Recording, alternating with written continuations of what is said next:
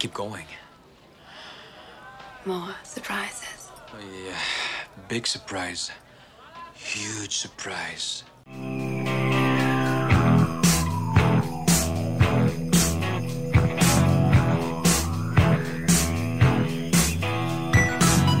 You, of all people, should know I would never in my life wear black silk underwear. It's that moment in your week that you always look forward to. It's the Pool Scene Podcast. I'm Kevin Bradway, and he's not my missing twin, but we're close like brothers. He's Jim Sabella. How are you, Jim? What's up, Pool Sceners? We have had this one in the works for a little while, and we are doubly excited to welcome a special guest. Joining us for this episode is the owner and operator of Dead Ink Apparel, Justin Haynes. How are you, Justin? Hey, thanks for having me.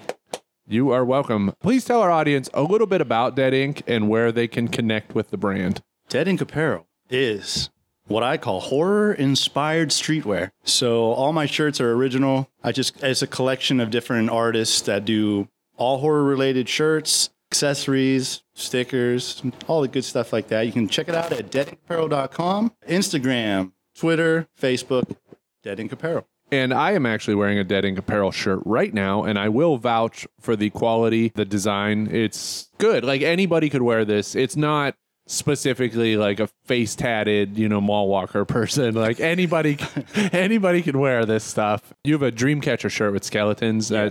I think that's one of your more popular designs. Pretty popular. That one's really rad. You've got a lot of really rad stuff. Yeah, pretty cool. Check it out, please. This week, along with Justin, we're going to be talking about the 1991 JCVD movie, Double Impact. Yeah. If you aren't a radical person, JCVD stands for Jean-Claude Van Damme. Jean-Claude. He's a goddamn Belgian, okay? The Belgian action martial arts star who often plays an American with a thick accent. And I think he does a split in every movie he's in. He needs to show it off. Double Impact was released in 1991. So, Jim, tell us about the box office, how much it cost to make this movie, how much money this movie made, and what was going on in 1991. Okay, so the brilliant masterpiece known as Double Impact, or they say in France, Le Double L'Impact. I think that's French. I might be wrong. I'm probably wrong. Came out on August 9th, 1991 with a budget of $15 million. And surprisingly, for a Van Damme movie, made $80 million at the box office. Made $80 million in the box office. Wow. Who the hell ever went to a movie theater to see a Van Damme movie? If this movie made 4 times its budget, like you're saying, how did we not get quadruple impact? Double we didn't even impact? get triple impact. Double impact, double impact 2. The doubling. The amazing things, I shouldn't say amazing. This first thing I'm going to say is rather infamous. In August of 1991, Rick James, the super freak himself, Captain Cocaine, was arrested on sexual torture charges. Oh. Sexual torture? Sexual torture charges. Sexual torture? Shit. For all you internet fans out there, I know you guys are on the interwebs, as we are. Internet fans? Internet fans. You're like fans of the internet. Big fans of the internet. I don't like the internet. You like the internet. You'll Fuck love that internet, man. Bullshit. Tim Berners-Lee releases files describing his idea for the World Wide Web. WWW debuts as a publicly available service on the internet in 1991. What's that guy doing? I don't hear a lot about him. You think he would have got some money? You'd think. But he probably lives somewhere around here or works at the Shop and Save. It's possible the way the economy is right now. Big historical event, everybody. The start of the collapse of the Soviet Union was initiated in August of 91 with Gorbachev, and the Soviet Union ended up collapsing by the end of the month. And for all of you sports fans out there, as we are getting ready for football season, which probably won't happen, Kevin, big fan for you here. I know this. I wrote this down for you. Arena Bowl 5 at this Joe Louis Arena in Detroit, the Tampa Bay Storm beat the Detroit Drive 48-42, and your favorite arena player, Stevie Thomas, won the MVP. I think we can all remember exactly where we were when that happened. You know, I can remember exactly what happened when Arena Bowl 5 happened, when Thomas got the MVP trophy. I was sitting in front of my TV, looking at the marvel of the Super Nintendo and what could be, and next thing you know, my mom made meatloaf, and I ended up getting diarrhea. So I can remember what happened when Arena Bowl 5 went down. However, on a lighter note, and an amazing note, and a loving note, Bryan Adams, Everything I Do For You, I Do For You from the Robin Hood soundtrack was the #1 song in America. That was the Kevin Costner Robin Hood. That was the good Robin Hood. Men in Tights, don't get me wrong. Amazing Robin Hood movie, good parody movie. This is a great movie. Rickman was the Sheriff of Nottingham. Fantastic movie. And the #1 movie in America for this week in August 1991, Hot Shots, with Charlie Sheen and Lloyd Bridges was your #1 movie in America. Yeah, Hot Shots. It spawned a sequel. Also. Yes, it part deux. Lucky, man. You just talk about seeing Ladybugs in theater. You saw Hot Shots in theater. Suburban Commando. I saw a lot of movies in theater, but I didn't see these. Wait, you saw Suburban Commando in the theater? Commando in like this cheap random I'm theater. surprised they never released in theaters. Was it when the movies 8 Niles was the movie theater? No, it was like this weird theater that I've never been to any other time except for one time to see Suburban Commando. Justin got like a Last Action Hero golden ticket, and he was like, led Oh my down God. some in the hallway. He got to be in Suburban Commando. It's exactly the movie he wanted to be in. Well, Exactly. let's talk about this movie, Double Impact. Justin was in it twice as well. This movie was directed by Sheldon Lettich, marking the third time that he worked with JCVD, following a favorite of ours, Bloodsport, and 1990's Lionheart. Oh, the best. With that said, let me tell you about the plot for Double Impact. 25 years in the past, an American businessman named Paul Wagner opens the Hong Kong Victorian Harbor Tunnel, appropriately located in Hong Kong. Aside from his business partner, he is joined by his wife and their twin baby sons. They think nothing of it when the family is followed home by their bodyguard, except he has some hitmen trailing him as well, who murder Paul and his wife. Then the twins grow up to be dueling Batmans looking for ultimate control of Gotham City. That's not 100% true. It was in a direct. It was in the 2-hour cut, as we always Yes. talk about. The maid escapes with the twins before a hitman named Moon can shoot them. The maid drops one of the twins named Alex at a Hong Kong orphanage. The other twin, Chad, is rescued by Frank the bodyguard to be raised in France. France, we come from France, unfortunately. They're coneheads? No Connie Conehead. Damn it. It'd be better than coneheads than lumpheads. Like those Oh no. things. on Everybody, yeah, real quick. And I've done this to Kevin when it comes to Van Damme. He never noticed it before. He has a fatty excess lump on his forehead. You will see it in every one of his movies. You watch this movie, you're going to zoom in on that I the watched entire time. Kickboxer like 10,000 times growing up and wanted to be like a kickboxer, and I never noticed it, and everything's been ruined. 'cause It's Jim crazy pointed it that like it took so long to notice because it's like the size of an egg. It's It's huge. huge forehead lump. And he didn't want to get rid of it because he was afraid to get a scar. Fucking really? What he should have done is in every movie he was in, they should have just like played it up as like an injury. Yeah. Like they should have put makeup over it, and then he gets like hit, and then he just has the Or Yeah, it was actually headbutt in this film. I'd read at the beginning. yeah. And they did the other side. They put the makeup on the Yeah, other side, right. They not to accentuate the egg that is already there. Weird. It's And probably his it's G still spot. there, and it's still there. oh yeah. So anyway, fast forward to present day, 1990. Frank and Chad are kicking ass, literally and figuratively, running a martial arts dojo in Los Angeles. With pink geese. Los Angeles, California, USA. But Frank, Thank you for distinguishing USA. well, had to make sure you didn't know it wasn't Los Angeles, China. But Frank tells Chad there's a new business opportunity for them in Hong Kong. This is where everything goes sideways. In Hong Kong, Chad is immediately mistaken for the twin brother he doesn't know, and he goes back to the room of Alex's girlfriend. Thankfully, Frank is there to tell them that they're lost twins. He also tells them that this is the time for them to team up and take down their dad's business partners so they can receive royalties from their dad's harbor tunnel. I didn't catch that in the movie. Yeah. I just, like, there's some aspect of revenge, but I didn't know that, like, the revenge included royalties to the tunnel. Like what's the whole point to not let them know that they're brothers? Yes. Through the whole movie. Exactly. Like, they got separated, but, like, things didn't blow over, like, 3 years. No, 5 20 years. 25 years Yeah. later, they decide to team them up again. Of course, the twins do not get along at first. And of course, Alex's girlfriend secretly works for Nigel Griffith. How convenient. The business partner of their dads.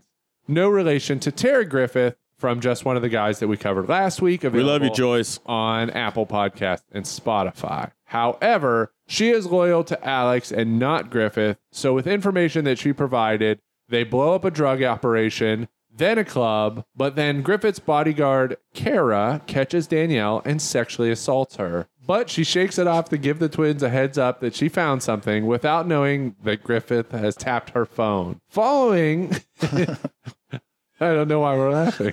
Following Because I just realized, looking at the cast rundown, as Baby Chad was cast as a female, Alicia Stevenson was Baby Chad. Okay. That's her call to fame. That's fine.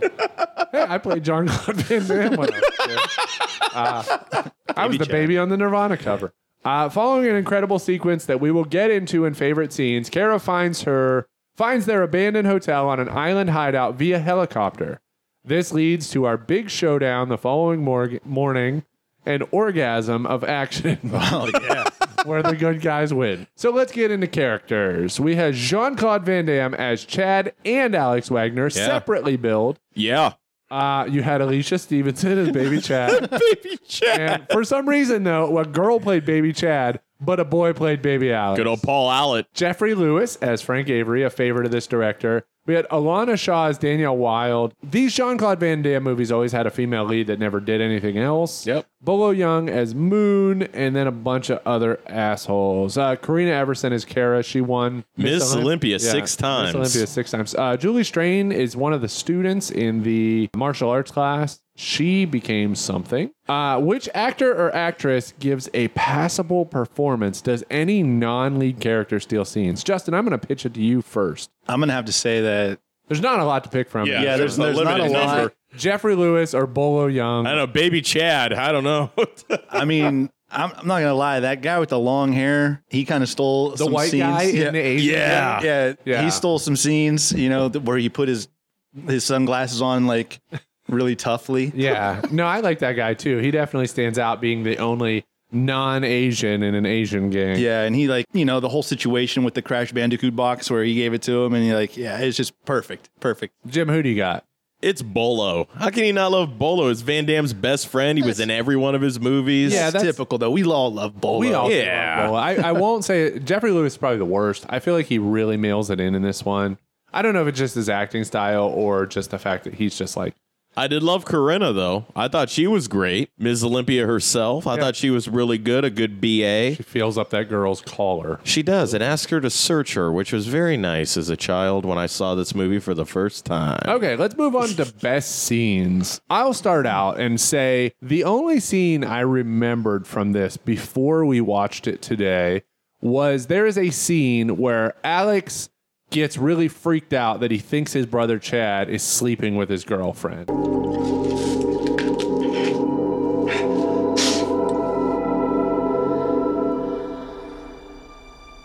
Motherfucker! It was so good. So he drinks an entire bottle of what? Rum, tequila. Whatever was at the abandoned Holiday He Inn. drinks an entire bottle. Quickly. punches quickly. everything. He in punches sight. everything. Punches the Zach Morris phone. Holds up a phone and punches it. He kicks the abandoned hotel where they're staying. He destroys a bunch of it, and then when he gets back, he fights his brother. It's a crazy, all he's thinking of is those are those two fucking. It would have been funny in his drunken memory if he just saw his brother show up and they totally just brotisseried her. That would have been fucking hilarious. That's the only. This is a pretty long movie. Which it's unnecessarily long. It's almost 2 hours for an action movie, and there's not a lot of plot. It relies on a lot of action, and it's too long.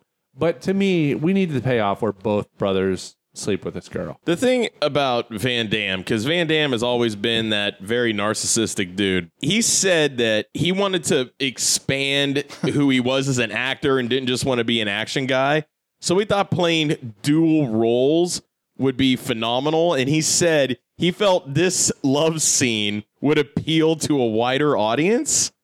No. What fucking wider audiences is thinking? How would that appeal to anybody? To me, the love scene is not even like a traditional love scene. It's just not. It's like the. It's a fantasy love Yes, scene. It's a phony because this is what the other brother's thinking. So it's not even like a real love scene. It's what this guy's coming up with in his head. It's horrible. So why didn't he think of? Why didn't we just tag teamed her? Think about think about how grand his role would be if he's literally fucking himself while banging a chick. It's a weird thing, but he took it so seriously, though. Could you imagine sitting in a Movies 8 when this came out and all of a sudden go, this love scene, let me tell you about it. It really hits me where it needs to hit me. Jean-Claude Van Damme as being someone who had a crew, like necessarily, but you mean like an entourage or something? Like an entourage. Yeah. He seemed like a lone wolf. But didn't everyone around him be like, this movie's not going to do what you think it's going to do for you? Apparently, it wouldn't have mattered because he billed himself twice in the closing credits as each character. Maybe there was some benefit. Yeah, you needed to, like, just in case you didn't know. Yeah, just in case you know. Well, the one guy had his hair slicked back, and he had stubble. He looked a little bit different. It might have been a different guy. If only he had a soul patch. There was a part in the movie where they both sat down next to each other on a chair, and I was like, I almost couldn't believe it. I don't know how they could do that in 1991. Yet he was transparent. Yeah, there's a scene where you can see through his head. So he's a ghost. Yeah, Rita Miller. So another one of my best scenes. There's not a lot in this movie, but another best scene is our first introduction to adult Chad. How do you feel now? Oh, it still hurts. Oh, I'm so sorry. Okay. Maybe you should relax now. Okay? Slowly close your legs. Ooh, beautiful. Doing well. You know, stretching is so important. For example, because of my big legs and karate, I can do the splits no problem. So after Chad gets rescued by Frank the bodyguard, we're told he's raised in France, but they're in Los Angeles, USA, and they operate the world's weirdest martial arts dojo. He is demonstrating for all of the women at this dojo how he does splits. With a full moose knuckle. He's kind of stretching this girl, and there's a bunch of girls around. I like that scene. It's just, it's like the most lighthearted and like comedic scene in the movie. Everybody's wearing pink gis. Yeah. I've never seen a dojo where pink gis were just everywhere. Following that, you have him fight this Aussie. Yeah, he's Aussie for no reason. Yeah, he's Aussie for no reason, but this guy, he tells him, show me your kick. What are you, the ballet teacher or what? Yeah, I'm dancing, yeah. Also some karate. Karate, yeah? Yeah, can you show me one of your special kicks? You want to see one of my kicks? Yeah. Come on. Yeah?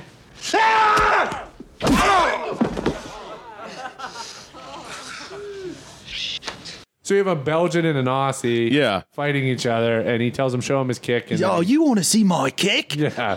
I'll show you right on. Fucking hell. It's like, why was that Aussie even there? There wasn't another dojo? I don't understand why all the women were there unless it was like, what kind of martial arts does he teach? Hey, Miranda, my sensei does splits. You need to see this. Yeah. And he wears the tightest pants. You can see his balls. Yeah, he shows off his butt and does a split in every movie. Something is going on in that scene though. Like Frank is like, hey, go into this other room. You know? With his stonewashed gi. He's got a stonewash. And all right, I pointed out something in the movie. Please send us photos to Pool Scene Podcast on Instagram or email to Twitter. Has there ever been denim karate gi? I want to see a contradiction. I want to see your denim karate gi. Okay, now full disclosure: I was in junior taekwondo at the Atmarai Grotto Hall in 1990. I did a demonstration. Every time they do, karate places have these big demonstrations, normally at high school gyms. Now, when we all did our kata to In the Air tonight, my sensei never wore a stonewashed denim gi. What did he wear? Just a traditional? He just wore a traditional gi with Korean flags on it. Sensei Beaumont. Oh. Okay. Yeah. Which sounds like a real fucking Justin, that were you name. ever in Taekwondo? I was never in any kind of no. Okay, no. Me either. I was a wipe. I quit after 2 weeks. My knees hurt. So I gotta bring up the splits a little bit. Like, do you think that every time that someone wrote a movie that they intended to have Van Damme in it, they like wrote that scene in, or like Van Damme wrote him in himself? Oh, Van Damme just did it. He just did it probably. He was like, he's like, hey, I read through the script, and like, this was the first movie that Van Damme did where he wrote, produced, and starred. So he did the triple threat. He said, hey guys, I got an idea. I got this good idea. I'm going to do splits. And Julie Strain, all of a sudden I start like Schwarzenegger a bit. She's going to see me do split and she's going to love it. Something Van Damme doesn't do in this movie, unfortunately, is dance. Yeah, he's not the kickboxer drunk dancing. In Kickboxer, which is the best. And that whole drunk dancing created a whole dance scene in fucking Brazil. Yeah. Danza Cadora. Yep. All right, so that's pretty much what I've got for best scenes. You guys have any scenes that stood out to you? Oh man, there was the one scene where they both pretend to be Alex and they smuggle in a wooden case of cognac. Chad, come on, move your ass. Hey, who the hell are you? Alex. Alex who? Yeah. This is the cognac for Mr. Zhang. Just arrived from Marseille. Remember what? Who just doesn't, from head to toe in a tuxedo, bring in a whole case of cognac, which ended up being planted bombs because they were trying to kill Zhang and they were trying to kill Nigel. That was a really good scene inside of the restaurant in which we also see the big muscle. What's her name? It's Kara. She knifes a guy in the middle of them eating dinner and transacting on apparently the world's biggest frigate. For some reason, that seems to be the coup de grace. That scene stuck out to me. So I will say that this is a little bit like when we covered Ready to Rumble, which was the first bad movie that we covered, where we didn't have a whole lot for best scenes, but we did have a lot in Logic. Oh, so we I got think a that's gonna ton. happen in this week as well, where it's going to come up in Logic. With that said, how about we blow the whistle and we do our pool check? Pull check. All right, Justin, you may or may not know, every time we do a podcast, a recorded episode, we cover the top 5 music videos for the year of the movie that we covered, this being 1991. Being our guest, how about you go ahead, start us off with your 5th best or 5th favorite music video of 1991. All right, so this is a question that I was thinking about with this premise. Is this your favorite video, like you were in 91 that you remember the video, or this is like the best video of 91 now? No, I mean, We kind of do a combination of both. because there are a lot of videos that, I mean, if you go back through our past catalog, there were songs and videos I hated at that time that I really appreciate. Godly and Cream. Now. Yeah, Smooth Operator. I was gonna say, I by have like an amazing example of that, but I'll go into my favorites, since this is like my favorites in 91. Okay. So when I was a kid, I remember these on MTV. These were my favorites. Not even necessarily my favorite like music. All right. I wasn't really into music at that time, to be honest. So- It was too early. I didn't own any music. So go ahead and give us 5. We'll go around the horn. Yeah, you give us start off with your number 5. Okay, I don't know if I could really put these into an order, That's fine. but I'm gonna give it my best here. That's good. I'm gonna go with Paula Abdul, Rush. Yeah. Nah, Keanu Reeves' first appearance in the I always world. thought that this was Hush Hush. So did I. It's a great. It's just like I remember it. You know, it's like really good. It's dramatic, right? And Yeah, isn't there like It's a rain? very ethereal video. Very. And then of course, I'll put them back to back. 2 Metallica Well, videos. hang on. wait, We're hang gonna on. go around the horn. Yeah, we're gonna go around the horn. Okay. 5s, then we'll Yep. do each 4 Okay. and all that. So Jim, how about you can go next on your number 5? Okay, as you know, Kevin, and then most of you out there do not know, when we started getting into the mid 90s, I was big into Eurobeat music. Like, I loved Europop music. Big standout for me. This was kind of the kickoff. So my number 5 is London Beat. I've been thinking about you. I knew you were going to pick that. I knew 100% certain. Thinking about you. I don't know anything about the video. I obviously know the song. The If I video. had to guess, the video looked like every other Eurobeat. It's Mark Morrison's Return of the Mac. It's Mark Morrison thought about this 5 years Mark after Morrison, this came who out. also had a single the same year as Return of the Mac called Horny. And we talked about this on a previous podcast. Dude was like, I got this idea. Return of the Mac was great. Horny. I know. It's one of these things, like, people have even brought up to me, they're like, Jim, when we listen to the pool check, you talk about your favorite music videos, but you don't seem to remember anything of the music videos. You remember more of the song. And at this age, like using Justin's premise, when I was 10 years old, normally it would be the song more than the video that stuck out for me. Now that I've gotten older, I can remember the video more. But this literally is a carbon copy of Mark Morrison's Return to Mac. You know, just spotlight music. You know, y'all been dancing. You're going around London. Well, I think we've covered enough music videos on this podcast now where I think you can definitely recognize that there's a theme. Like each year, it seemed to be like somebody would release a video and then a bunch of other videos would knock it off. Like live performance type videos. You had like your Tesla Signs video that was just like a knockoff of every other hair metal's like, on the road and in the studio type videos. Yep. So let me go ahead and give you my number 5, which I do equally remember the video and the song. It's Gerardo Rico Suave. Oh, God. Suave. This is a horny dude. You don't say. The notes I wrote down next to this video without watching the video literally say Spanglish dry humper. Because he's basically just like humping girls and they're dancing by a pool. He's got like some like dudes with mullets. And they're doing like this is a very lame video. It sucks. It's a horrible video. It sucks. The song sucks, but the song sticks. It's the hook. Yes, in it's the hook. 1991, I just remember Rico Suave. It's so it's a throwaway. This song is perfect, and this video is perfect for 91 only. Yeah, this dude had one song. He became like a producer. He still has a music career. I only know that because of those like one-hit wonder countdowns and stuff they used to do on VH1. So, Justin, I think I know what it is, but why don't you go ahead and give us number 4? I'm gonna put 2 Metallica songs together because it just is.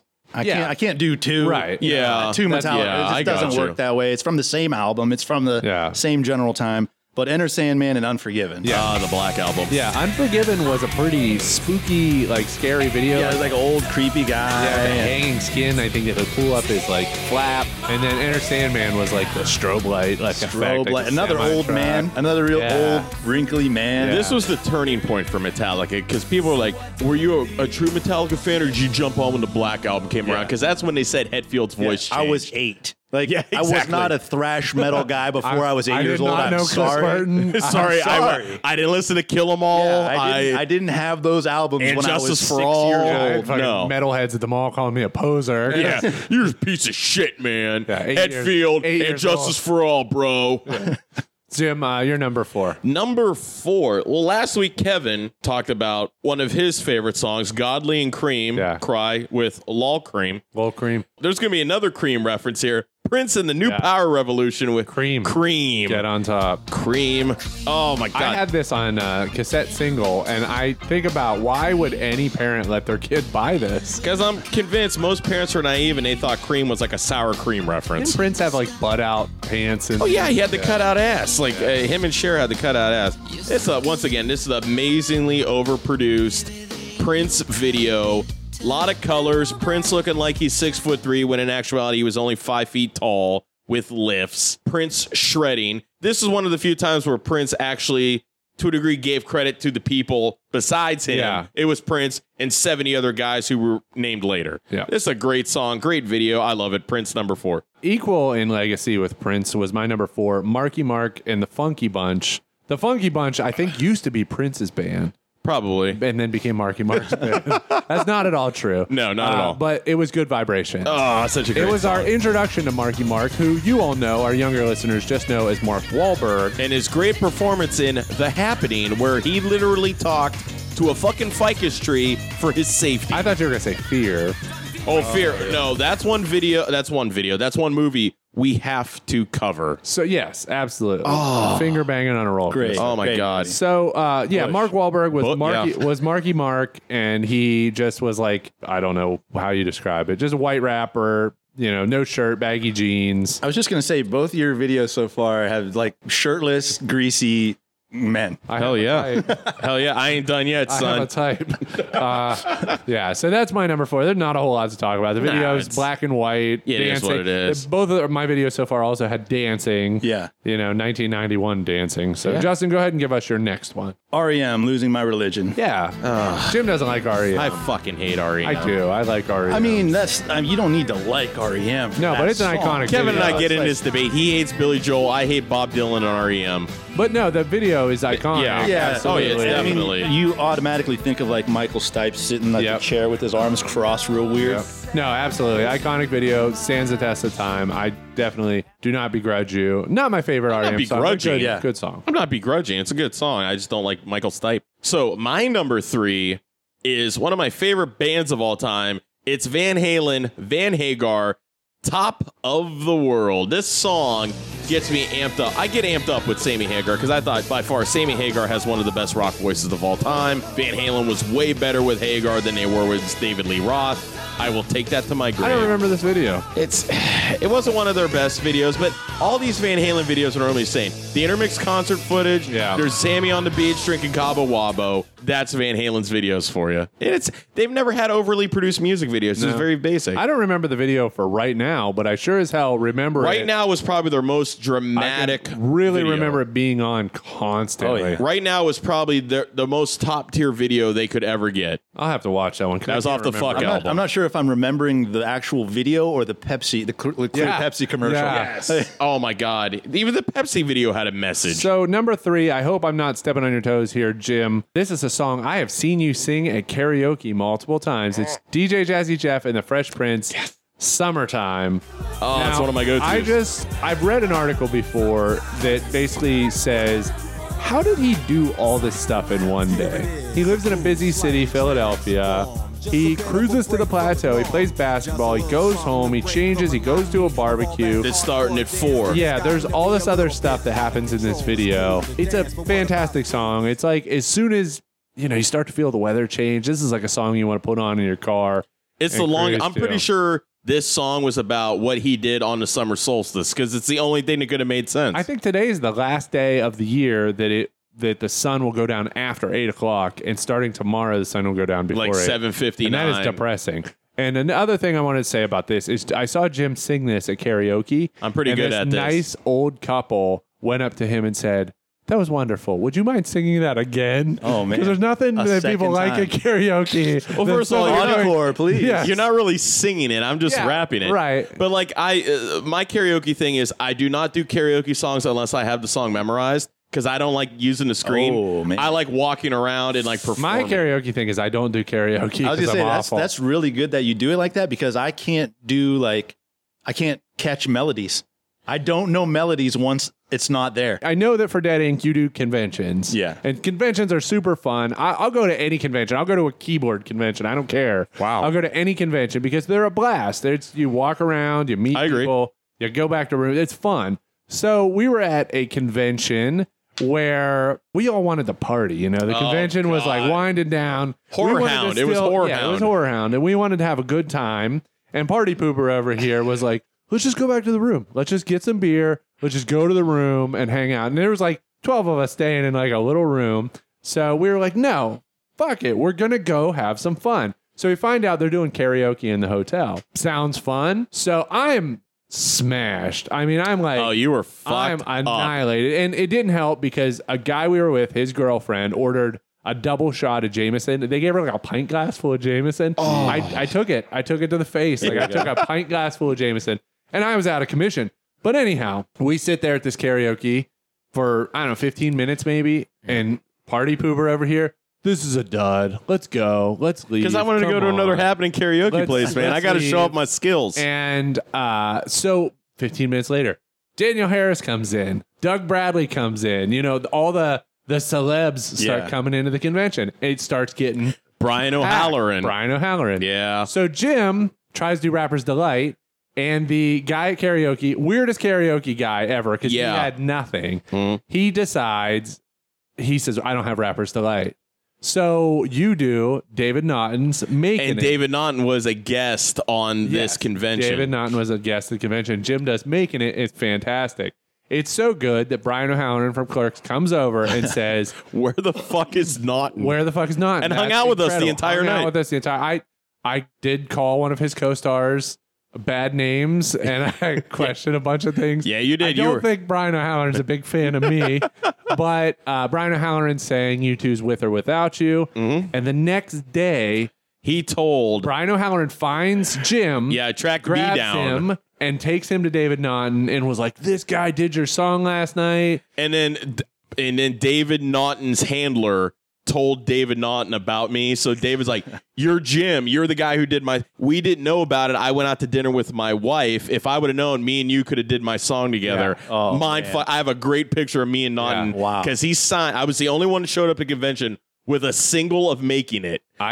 He signed, Jim, you're making it. Love, David Naughton. I don't know if I remember more because it's like you ever had those memories where it's like you probably don't remember it, but you create a picture in your mind because everybody told you about it. Yeah. Like I'm convinced I remember the tornado in 1985. Yeah. Even though it was like one. Right. Yeah. So I'm convinced, but this is a night where I was like, I seriously was so smashed. It's so much and fun. I was leaning over this railing like Jack or Rose in Titanic. And I'm pretty sure somebody just had a big like knot full of my shirt, so I didn't flip over the railing. But they had, along with the guests from the horror convention, there was some sort of veterans convention. Yeah, there was. Buzz. Yes. And they were singing karaoke along with like Us. So there's like a horror Doug convention. Bradley singing Yes. karaoke with Yeah, and then there's a veteran. So Buzz was like an old, like 70-year-old dude. He looked like Buzz Aldrin. Looked like he was in a bowling league. Yeah. And I kept yelling, fuck shit up, Buzz. And the guy, constant. the karaoke DJ had to keep asking us to stop swearing. So that's what I remember. But and yeah, that was a huge tangent, but definitely worth it. Justin, I think we're up to your number 2. Okay, at this time, I didn't like rap music yet. I really didn't embrace rap music for a long time, actually. But Naughty by Nature, OPP, Oh, yes. has to be on there, you know, and only because it was like a cool crew video. Yeah. I think Queen Latifah was in it. Yep. And it's pure roller skating music. Yes. It's other people's property. At this time, that's absolutely, if you didn't like rap music, this was like crossover because you down with OPP, yeah, you know me. This is Hands MTV waving. Rock and Jock. Yes, this was like crossover appeal. Everyone could get into the chorus of this. There was nothing controversial about it, except if people really looked into what the lyrics were about and stuff. All right, my number 2 is from one of the greatest movies of all time, 1991's Terminator 2. This is Guns N' Roses. You Could Be Mine, and this music video is nuts because it's Axel Foley. No. Axel Foley. Axel Foley. I was like, why is Axel Foley? Beverly Hills Cop. Weird. It's a crossover. It was Terminator 2 meets Beverly Hills Cop. It's Axel Foley and Axl Rose. No, it's Axel. It's Axl Rose. Axel Foley. It's fucked up my whole thing. The Terminator is hunting down Axl Rose throughout this whole music video. In Detroit. And then Is this illegal chop shop? Is illegal chop shop? I'm looking for a Terminator. I got fucked. That's my number 2. Guns N' Roses, Beverly Hills Give up. Cop. I quit. I love it. Terminator 2. Cop Day. Cop Day. My number 2 is a rap video. It's Hammer, Too Legit to There Quit. you go. Oh, There were 2 versions of this video. This is when MTV used to have like countdowns to world premieres. And there was a 15-minute version, which probably was aired, once? It was probably aired for the world premiere. it was the longest refrain song ever. Yeah, and then there was You Can't See Me Doing It, but the Too Legit to Quit. Yep. It was one of the most expensive videos ever. After the 15-minute version, you probably saw the condensed version, and there was a dance challenge to basically have celebrities. It was like pre-social media where people, they'd get celebrities doing the dance. There were lots of like celebrity athletes: Jose Canseco, Jerry Rice, Deion Sanders, Danny Glover. A really weird one that's in this video is Eazy-E. Tony Danza, Milli Vanilli was in this. Tony one. Danza was the Dan Aykroyd of that video, by the way. Yeah, Hammer had some pretty Pumps in a Bump, Part extravagant 1. ones. I hope I'm not taking anybody's number 1, but there was the Adams Family Groove or Adams Groove, whatever it's called. Adam's Family Groove. No, you're Yeah, right. that was the same year. So, Justin, your number 1 video Number of one. 1991. To me, this video, not even that I'm a really big fan of the band, but this video just screams like MTV videos in my face. And it's like a classic to me. Jane's Addiction, Been Caught Stealing. Yeah. Oh, Like yes. that is just like, that was MTV in 1991 That was through like 96. the video you waited for. That was like, if I'm going to watch MTV for an hour, 2-hour block, that's like one of the videos I'm waiting to come on. Yeah. Is Perry not one of the most underrated frontmen ever? Yeah. I think he's so not Underrated appreciated. as a frontman and as just a businessman. I He mean, is. Lollapalooza, like, yeah, definitely. Great video, great song. Watch that video right now. If you haven't seen it, go watch Been Caught Stealing. My number one has a lot of meaning to me. This is one of the 2 songs I would listen to in my Sony Walkman before going to basketball camp at Howland Middle School. Boyz II Men, Motown Philly. Motown Philly, New Jack Swing. I mean, come on. This video, this song. Cooley High Harmony was such a great album when it was released because nobody, I mean, there were groups before Boyz II Men, of course, you know. Belle Biv DeVoe. Yeah, we found Boyz II Men. Another Bad Creation. Yep. But something about Boyz II Men, it's just their harmonies were amazing. For me, like Motown Philly was good. I liked Motown Philly. It was great. You know, I definitely liked it. But for me, like when End of the Road came out, that's like when everything. That was the pinnacle. Like, Boomerang soundtrack. For sure. But this song, I don't know what it was, but it used to pump me up to play basketball. We've talked about As Yet in this podcast. Fucking now, As the Yet. lead man of As Yet was in Boyz II Men and left Boyz II Men to start As Yet. Yeah, because why not? Paid off. Yeah, paid off big time. Yeah. Another member of Boyz II Men that left that I don't know if you knew was Axel Foley. I loved Axel Foley and fucking that. It was great, man. All right. My number one video to round us out and finish us out, probably my number 2 favorite video of all time. It's Color Me Bad, I Adore Mia Moore. Okay, people should know this right off the bat before Kevin talks about this. Kevin is the biggest CMB fan by far. I'm not. That's huge. He loves the guy that looks like Kenny G to the nth degree. Yeah, so this video basically is funny because they're on Lost. They went to the island. Yeah, they found a smoke 4, monster. 8, 15, 16, 23, 42. They went to the island, and all 5 guys are serenading one girl. They each get their shit in. They each have a part. The one suave dude, he like sings his part in Spanish, but it doesn't really get good until we get to the lead singer he looks like a pugilist. He looks like he just got the shit beat out of him. And if you would look at what he looks like now, Jesus. I'm not gonna attack anybody's weight. No, but he let himself go. He's about 3 times the size he was in that video. He was a super pretty boy. Yeah, but that's a fantastic video on the beach. I always say, whether you want it or not, if you ever get married, I want to make sure your groomsmen dress like this video. Oh my God. You would get kicked out. It's that bad. Kicked out of what? Of life. You kicked out of life. Kicked out. Just like that. It's a cheat code. All right. So with that said, I think that was a productive. We got some stories in. We got some good videos. Let's go ahead and move back into the podcast. Jim, let them know. Everybody back in the pool. As mentioned in the intro, this was the 3rd time the this director teamed up with Jean-Claude Van Damme. Personally, I would say the only one of these 3 movies that would crack my top 3 or top 5 is Bloodsport, not this. So without research, just freestyle off the dome, give me your top 3 Jean-Claude Van Damme movies. I mean, Bloodsport, that's just like a classic. It's got to be in the top 3, Bloodsport. I really, really like Lion. It is a good one. It's very, very underestimated. It's emotional. And he plays a fucking French guy, doesn't he? He's a French Legionnaire, and it's a really good movie in my opinion. And then they did that Channing Tatum movie that was like a ripoff of it. It was like an exact ripoff of it. And then let's go Hard Target. Okay. Hard Target's a good one. I will say, I'll do mine next. Okay. I will say, now I didn't get enough exposure to Lionheart as a kid. The movie that was always on was Kickboxer. Yeah. So Kickboxer was the one I grew up with. I had seen Kickboxer 50 times before I even probably knew Bloodsport existed or saw Bloodsport. So it was Kickboxer. Bloodsport, we have come to just love. I love Bloodsport. And Sudden Death. Sudden Death is just so over the top ridiculous. But, you know, we talked about how Jean-Claude Van Damme wanted to make this particular movie, Double Impact, in order to take on like a dramatic role in a different type of movie. Right. But Sudden Death, he did that.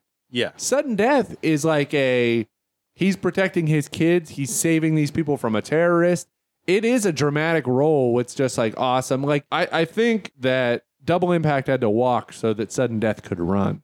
I think the point of Double Impact was not like, he didn't want to go be like a drama actor. He wanted to be like an action star that didn't kick everybody. Yeah.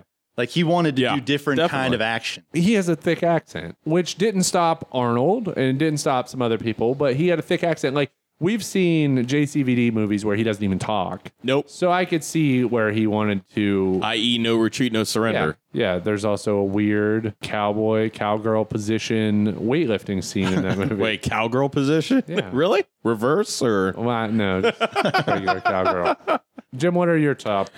Okay, so I'm doing mine a little differently. I think Bloodsport is the pinnacle. You can't beat Bloodsport, okay? This is where it gets a little difficult for me. I would have to say Time Cop, number 2, and I would have to say Cyborg, ironically. Wow. Cyborg has one of my favorite character names, Gibson Rickenbacker. I mean, he played Gibson Rickenbacker. Cyborg's He looks very like a interesting. Gibson Rickenbacker. He does look like a Gibson Rickenbacker. But I fucking love Cyborg. Cyborg is a very good movie. I mean, good as in a Van Damme movie, but I've always liked Cyborg. Oh, wait, is Cyborg the one that was supposed to be originally the Masters of the Universe sequel? Shit, I don't know about that. I'm going to have to look this up real quick. Like they had the script made for the Masters of the Universe sequel, ended up kind of scrapping it and turning it into Cyborg. You're right here. Canon Films initially intended to make a sequel to 1987 He-Man, but both projects were planned to be shot simultaneously. Wow, that's sort of like Total Recall was supposed to have a sequel that got canned and became Minority Report. Oh, okay. They used the script from Total Recall 2 to make Minority There's something about Report. Cyborg I did not know.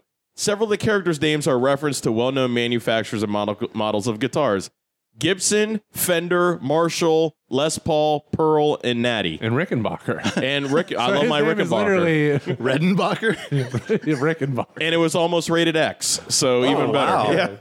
Yeah. That would have been wonderful. Okay, so enough about JCVD's other movies and the logic behind them, and let's move on to the logic of this movie specifically. I will say, a lot of logic. A problem I have is, how does Frank know where to find Alec? So Frank has been raising Chad. No, Chad's good. Alex is bad. Frank has been raising Chad. Decides, okay, today's the day. We're gonna go and meet your brother. But he walks in to the mahjong parlor, and just knows, won't even let him go to the hotel. They go straight to Hong Kong and exactly where he's at that moment. How does he know where he's at? Has he kept tabs on him? Apparently, they have some sort of Hong Kong low jacking. Who knows? Weird. You want to jump in with one? I find a couple. Yeah, let me jump in one real quick that I find nuts. A lot of these people in Hong Kong have been dealing with Alex for X amount of years. You see somebody that looks like him wearing pink short shorts, a green polo top, and nice coiffed hair. You think, oh, that's Alex. He just decided to change his look over fucking night. Yeah, Alex has been wearing leather jackets, slick back hair, has a cigar at all times. Stubble. And as soon as we see Chad in the pink shorts, this dude walks up and gives him a wad of money instantly.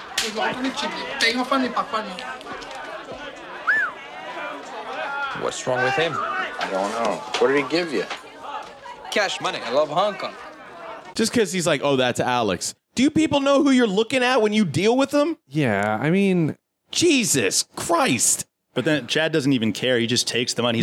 He's like, I love Hong I Kong. love Hong Kong. Yeah. In his weird Belgian accent. I will say another one is Chad and Alex, when they team up, when they transition fully into Double Impact, they set up shop at an abandoned hotel on an island. It's a fucking abandoned Holiday How did they Inn. find this abandoned hotel? How did they know it was Zillow. Come on in, Chad.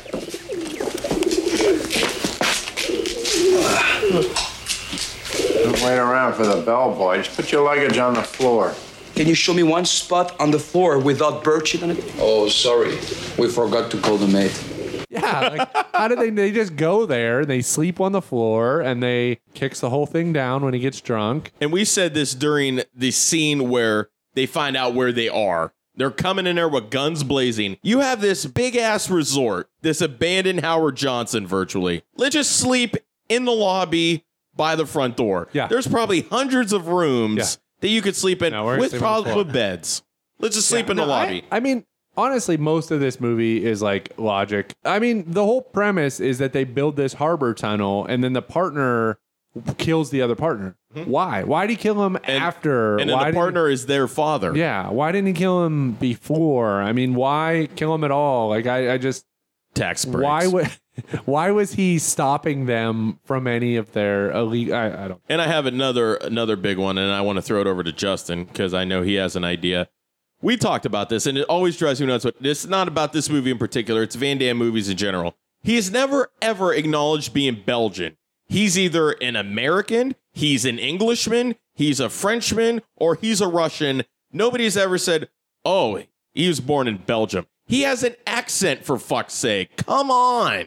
At least with the French movies, you could pass him off as French because Belgian, he's French. But come on, man. Yeah, I don't know. I don't know why they do that. It always drove me nuts. It's the same as Arnold, though. It's like Kindergarten Cop. It's any Arnold movie. He has a thick accent, and they just never explain why. And, it might become redundant to do it in every movie, but why don't they just say, like, all it takes is one line of exposition? Oh, he was born in Brussels. Well, he was always coined in real life as the muscles from Brussels. Yeah. So then just say he's from fucking Brussels. Yeah. God. Yeah, it's in Street Fighter, he plays an American soldier. He plays Colonel William Guile. Yes, an American colonel. Troopers. Yeah, he's very, very much not American. So that's one of my favorite speeches ever in a film.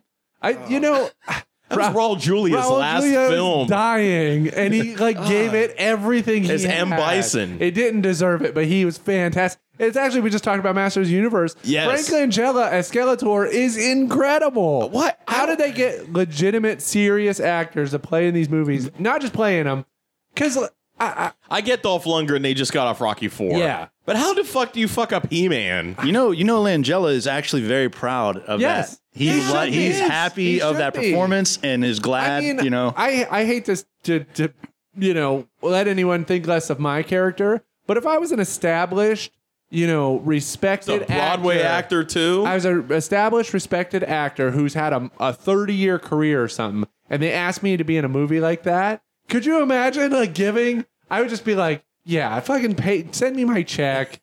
I'd have my dick out. I feel like back then, yes, but now it's changed to where Anthony Hopkins will be in whatever they throw at him. Look at all the movies that people that have been in Marvel movies. Yeah, that's they're just throwing these roles hey, would you like to be this? And he's like, oh yeah, I mean, the whole movie is logic. Everything in this movie, the logic is okay. The final sequence where the big bad he has a forklift and he has lifted a shipping container, the Lethal Weapon, and he is back Alex and Chad's girlfriend onto the edge where there's water. And he's pushing them back. That is 10 feet down. All they have to do is jump in the water. It's going 5 miles. It's like in Austin Powers when Steamroller's coming down the hallway. It literally is. It's just, and I mean, we've seen this dude do all this action stuff. He could do a million things. He could just jump in the water. He could climb on top of the container and then jump off the other side. It's just so, he ends up shoving her into a little crevice, which is probably more dangerous had he just thrown her in the water, which is what he does. And then the dude looks so surprised that they're not there. He gets out of the forklift. Well, he couldn't see at all what was happening. He almost could have drove off the edge. He proceeds for, it seemed like 10 minutes to give a monologue to the water while firing at it. I mean, come on.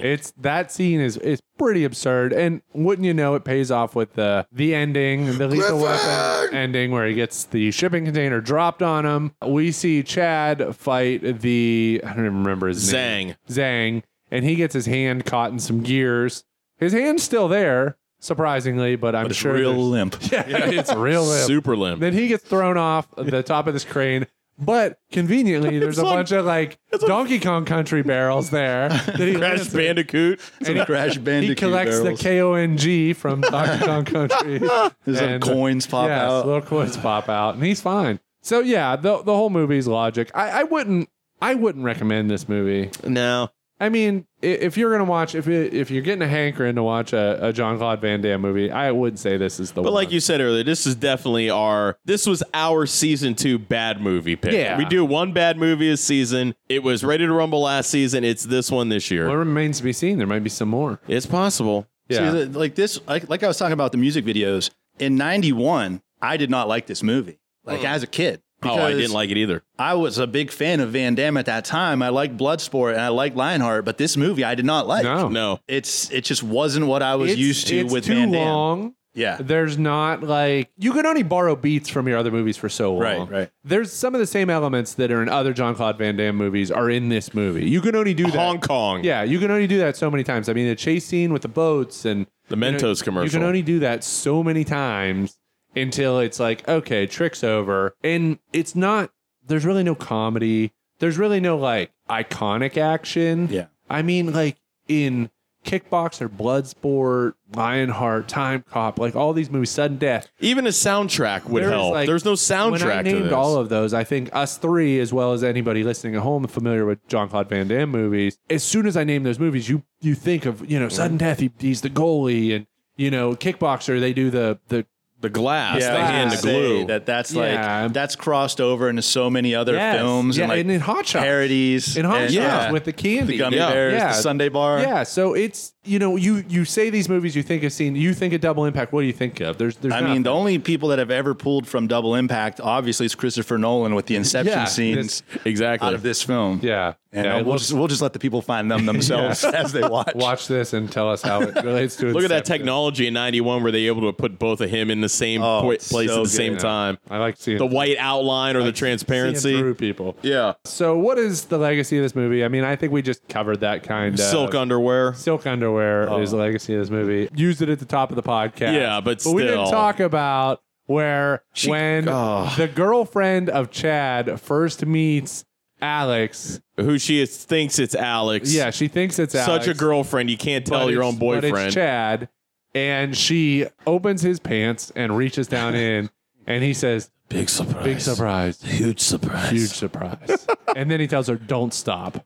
Don't stop. Jesus. So there's some like really crazy deaths that aren't normal for movies, and like the what was the woman's name? The strong woman, Kara. Yeah, Kara. Well, they foreshadowed a lot by showing her strong thighs like many times in you close get up. some like Tarantino shows like feet shots in his movies. Which I ended up using in GoldenEye. Yeah, Yeah, so then they show- in the finale scene, she somehow is like above the character, and she drops down on him with her thighs, like wraps around his neck. You know, Van Damme does that in this movie too. He like wraps his thighs around a guy's head and twists. Every Van Damme movie has that constant where it's every kick he throws is a slow kick. Even when they don't initiate slow motion, it's a slow reach and then there's Yeah. always Snap. a jolt The snap snap kick. There's Yeah. a snap kick, a snap punch, a snap We neck. need like a Mythbusters because I would think that following through in one motion of a kick would be a much harder. We talked about this while we were watching it. that one scene. Growing up watching Van Damme movies, you would have thought that fights involved more kicking to find out they don't. Let me slowly lift my leg and just Yeah. I was in 7th grade and I lifted my leg and this kid came at me and snapped it. And I walked right up behind the kid who stole my chocolate milk and snapped his fucking neck. well, speaking of the snapping of necks, there was the one scene where he went up behind that guy and he pushed on his back, Yeah. and pulled back on his forehead at the Barely, same time. though, barely. It's like a chiropractor. It was like it was just like a massage, and it like killed him. Yeah. Like the guy died. I had that done to me and I survived. massaged him to death. Except I had to pay for that. Okay, what drink pairs well with this movie? I will say a Belgian beer because Jean-Claude Van Damme is Belgian. Blue Moon. Yeah, Blue Moon. Yeah, that's what I got. There we Yourself. Or if you go to Aldi, Kinru Blue. Hello, sponsor of Russell Miglio. Yeah, the Aldi Kinru Blue. No instructions. At Blue Moon, you can put it in a glass, put an orange in there, but you don't have to. It's You don't have to optional. do that if it's too much trouble. You don't want to buy an orange. Plugs. Justin, we'll go back to you. Do you want to plug Dead Ink again? Do you want to plug your personal accounts? if you Sure. want? Let me go ahead and plug a little Dead Ink, I guess. Right now, I have 3 brand new shirts. The one that you're wearing right now is part of a 3 design collaboration with Dr. Wolfenbergen. He did some really great work with me, and we did matching enamel pin sets, stickers that all go along with this series. I have another shirt coming up real soon. Everything's delayed because of COVID. So the print shop, for some reason, they're not at full capacity of work. Yeah. But yeah, I just put up some logo shirts today. They're like pre-orders, so you have to order them in order to get them because I can't stock them because it would cost me like $12,000. So Dead Ink Apparel on Facebook. Facebook, Instagram, Twitter. I have a YouTube also. But deadinkapparel.com is the easiest way to find it. When COVID is over, or at least the world has normalized a little bit and learned to live with COVID, you'll probably be doing conventions again, Yes. I imagine. I'm 2 behind on Horror Hound right now. I missed a show in Indianapolis that I paid for because I was stuck in Alaska. And then when I came back, I missed the next show because it was canceled. So I'm still in line for what comes next, which, well, actually, another Indianapolis show was canceled. And it should be, hopefully, Cincinnati in March. So Justin does some fun things at conventions, so I'd say definitely catch him there. Definitely check out the website. Grab yourself a shirt. Grab yourself multiple shirts. Buy your whole family shirt. You do stickers, enamel pins, wristbands, hats, no beanies, denim geese. Denim geese. Yes. To make a denim geese. Yes. Please. Yeah, so absolutely worth checking out. I mean, the shirts are on par, comfort with anything, American Apparel, any of those. Absolutely get what you pay for and more. They look great. You can wear them everywhere. And they make you feel great, too. They make you feel great. You're going to like the way you look. Yes. I guarantee so we it. will, on our social media, we'll put a link up to Justin's pages for Dead Ink so that you can check it out for yourself. If for some reason you can't find it and you need our link to click, then we'll do that for you. Jim, why don't you go ahead and give them the plugs for this podcast? Ladies and gentlemen, kick back and check us out on Instagram and Facebook at Pool Scene Podcast. You have an idea, you want us to cover a movie? Once again, like I said, merch ideas, stickers, send it to us at poolscenepodcast@gmail.com. And don't forget, we do have a small Twitter page at Pool Scene. A small Twitter page? Small Twitter page. It's a Friendster. A smitter. A smidge. Small at Twitter. Pool Scene Pod. So check us out there on those websites and social media accoutrement. Okay, I think we've talked about this one enough. So until next week, Justin, thank you for joining us. Hey, thanks for having me. It's my first time on a podcast. Excellent. Yeah. Did you have fun? Oh, blast. Will you do some more podcasts? All Maybe Van start your Damme own? only. Oh, There we go. Okay. All right, Jim, you got anything to say? Nope. Once again, want to thank all the pool sceners out there for just checking us out on the Apple and the Spotify's. Everybody keep it going. Spread the word. I honestly don't know what movie we're covering next week. Nope. We haven't talked about it. So this ought to be interesting. We are going to just find out, and you can be surprised. So until next week, Party on, Kevin. party on, Wayne. See you, everybody. Have a good one.